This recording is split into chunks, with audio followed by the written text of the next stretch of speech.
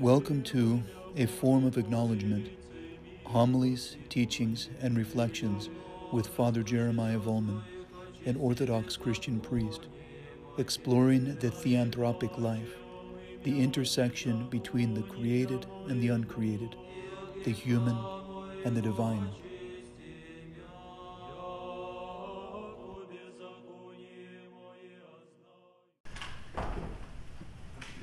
In the name of the Father, and of the Son, and of the Holy Spirit, one God. Amen. Christ is in our midst. He is in our shouting. Amen.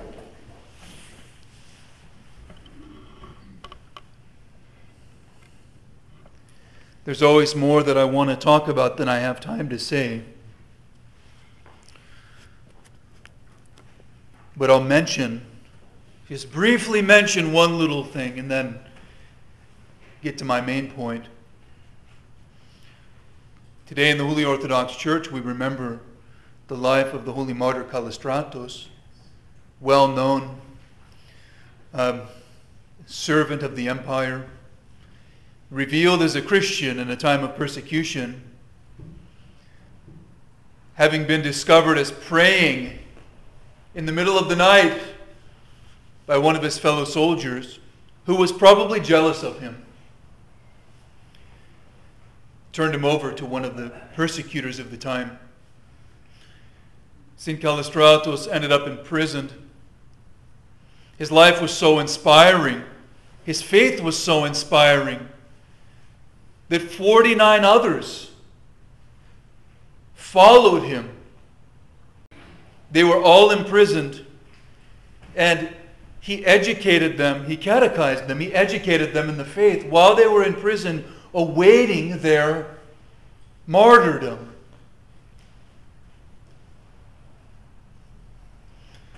There was a time, and there still is,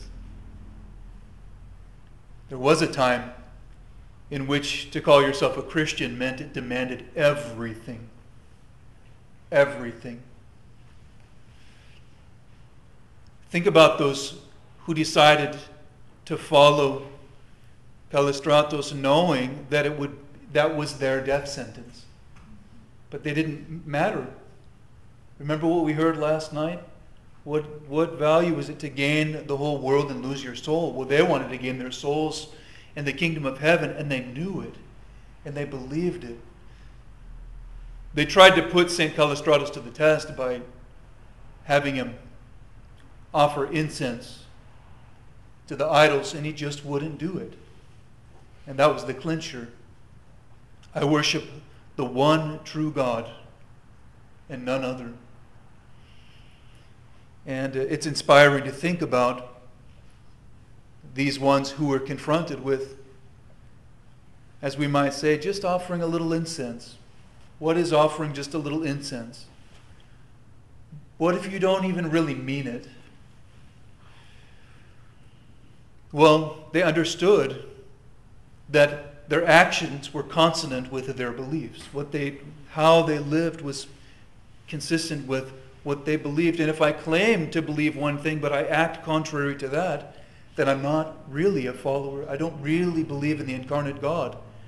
I cannot worship any other God than Him.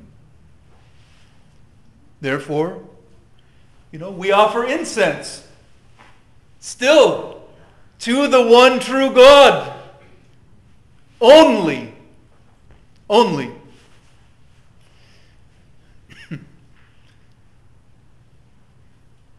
So, their example is inspiring. We hear this. Read the lives of the saints. If you want your faith to be strengthened, read the lives of the saints. And be prepared, Be prepared to live your faith. They inspire us to live the life of faith, not just in word, but in deed as well. To truly incarnate our faith in the one true God.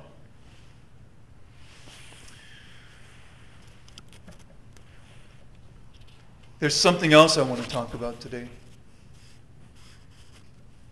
I think it's a significant, relevant topic for the time we're in.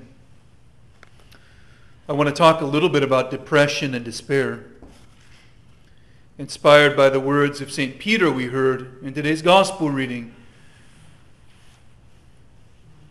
He had been given this great catch of fish, St. Peter, and he ran up to the feet of Jesus, bowed down on the ground before him, said, "Depart from me, for I am a sinful man, O Lord. Get out. I'm not worthy to be near you. Depart from me, for I'm a sinful man."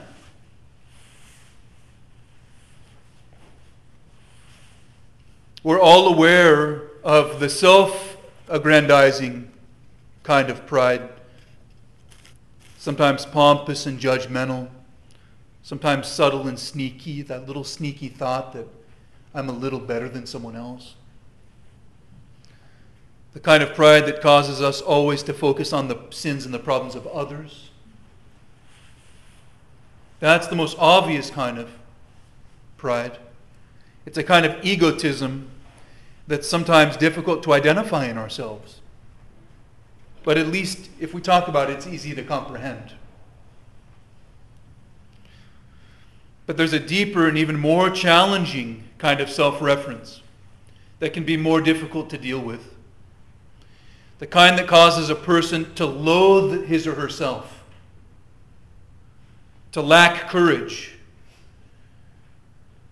to feel so very small as if to be merely incidental and even meaningless in the terrible concoction of events that we call life. Sometimes we experience a kind of uncertainty and insecurity that causes us to simply protect ourselves, hide ourselves, however we may retreat in our jobs, activities, or online, or whatever it may be. And sometimes, due to that flawed vision and understanding of ourselves, it seems like that's all we can do. How can I face myself when all I see is brokenness in myself?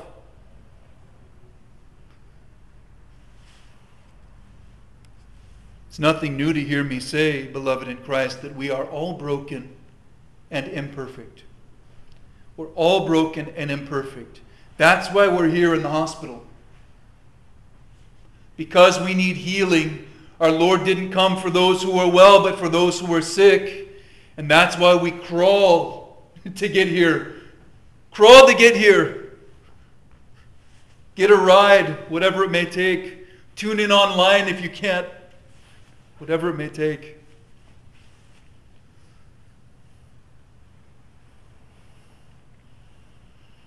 We're all broken and imperfect. The realization of this brokenness and imperfection, the realization of this, and the way we deal with it often defines how we live. In this day and age, we often hear talk about depression in particular.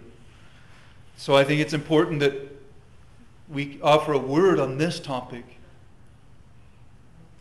And when I talk about this topic, I like to emphasize that it's not a sin to struggle with depression.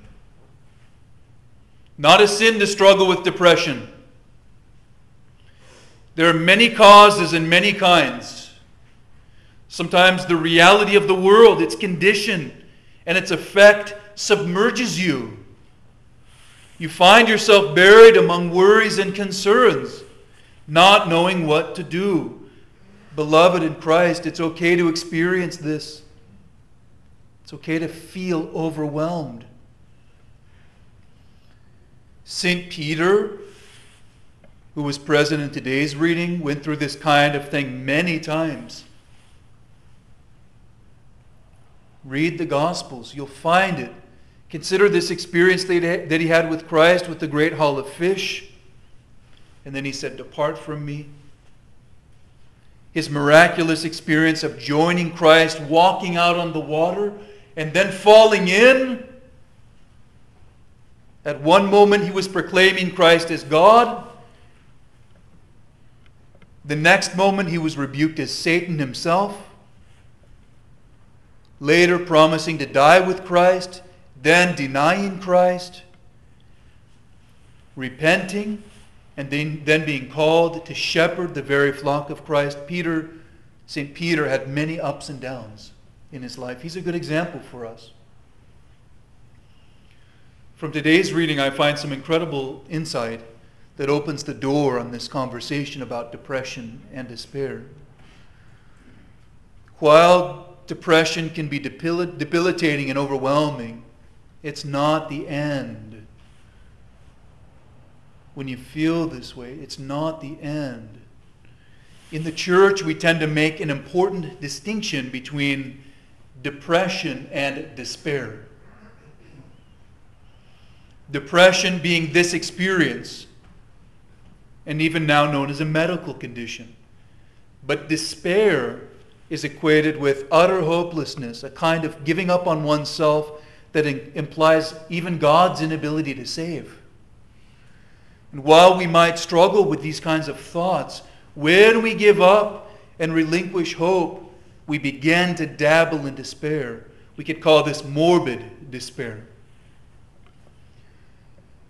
And this is a kind of skewed form of egotism, a pure self-reference, a broken sense of self that leads to despair. Hear the words of St. Peter. He says, "We toiled all night and took nothing." And if he had stopped there, as many of us are tempted to do, nothing would have changed. We didn't accomplish anything. Why try anymore? There's no hope for us. We fished all night, didn't catch anything. Nets are empty. That feeling of despair sometimes feels like my nets are empty. Why try anymore? But then, the next line he said, "We toiled all night and we took nothing, but at thy word I will let down the nets." And despite his lack of faith in himself, and even in his circumstance, he humbled himself to hear the word of Christ and to do it. And in this instance, it provided an unexpected yield of fish. Then, amazed by the yield, he fell at the feet of Christ and admitted something about himself. "I am a sinful man, O Lord." What a strange prerequisite to the response, "Do not be afraid. Henceforth you will catch men." Awareness of one's sinfulness, an awareness of one's condition. Like Peter saying, "Depart from me, for I'm a sinful man." Awareness of one's condition can lead to humility and repentance. When we say that we're sinful, we're really admitting our need for a Savior. We're not worthy to be in His presence. "Depart from me." Yet He says, "I'm not going anywhere. Rather, I have something for you to do. Follow me. Follow me." One of my fathers in the faith, Archimandrite Zacharias Sakaru, he's a priest monk. In carrying on the teachings of St. Silouan the Athonite and his elder, St. Sophronia of Essex, introduced me to a beautiful term. I've shared it with some of you, but I want to bring it up again. A beautiful term that I found to be really helpful. He calls it charismatic despair. Charismatic despair. In the use of this term, he uses the word despair with a kind of qualification. One kind is suffered with prayer, and another is without prayer.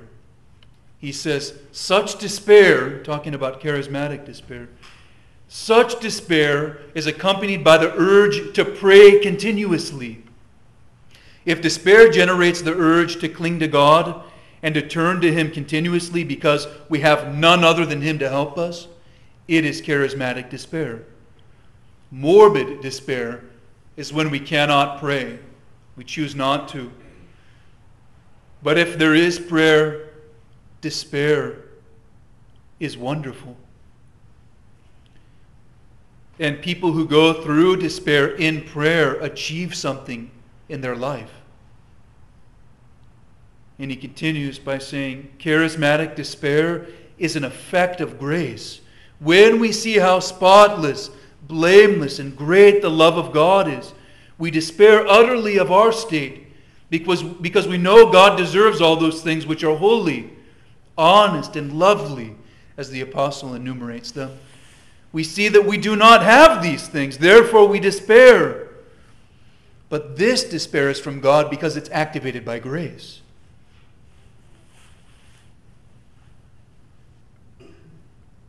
That's the end of the quote.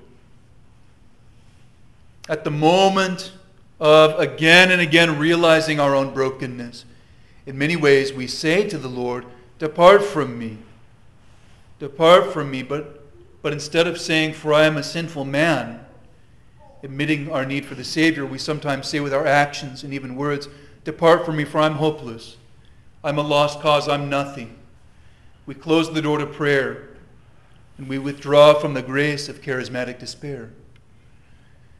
The incredible desperation that renders even words inadequate leads us to understand that even a breath can be a prayer to the Almighty God, who alone can deliver us from the lie of meaninglessness. We don't have to prevent this moment with God from taking place. And I'll draw near to the conclusion of my homily with a beautiful phrase from St. Sophrony. He says, "Strange and incomprehensible is the life of the would-be Christian. In its web of contradictions, we discern assaults of evil spirits, abandonment by God, the darkness of death, the agony of hell on the one hand, and on the other, the revelation of God and the light of unoriginate being. Words cannot compass these things. Every human being is a unique and original phenomenon." End of quote. The mystery of our life in Christ unfolds in the midst of it all. The solution to our deep and complicated reality as human beings cannot be oversimplified. Yet, in a word of truth demonstrated in today's gospel reading, I'll tell you, beloved in Christ, something that's simple and true. While sinful and unworthy, no matter how cruddy you feel right now, worthless, impotent, unable, we're all being called by Christ to a purpose that is perhaps even unknown to us. Who knows if tomorrow will even come? But these plain men who were to become his blessed disciples did something significant. We heard at the very end of the gospel reading, they left everything and followed him. And I guarantee you that they never regretted it.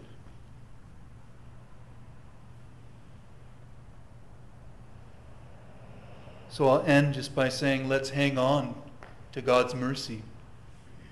Let's hang on God's mercy, risking everything for his sake in order to gain everything.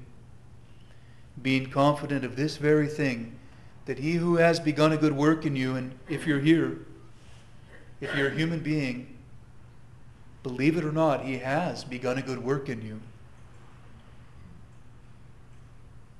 Let's believe that he will complete it. Amen.